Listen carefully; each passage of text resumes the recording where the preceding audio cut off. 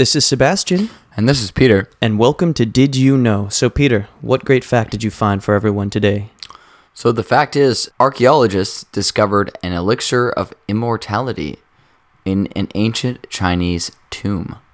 So, it was labeled an elixir of immortality. I guess it's... Well, it wasn't very effective. Yeah. That's the whole point.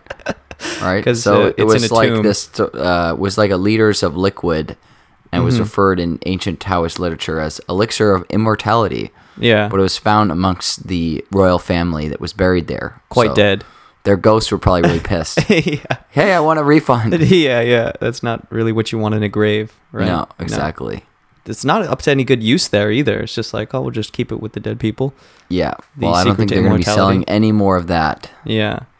So that fact again is archaeologists discovered an elixir of immortality in an ancient Chinese tomb.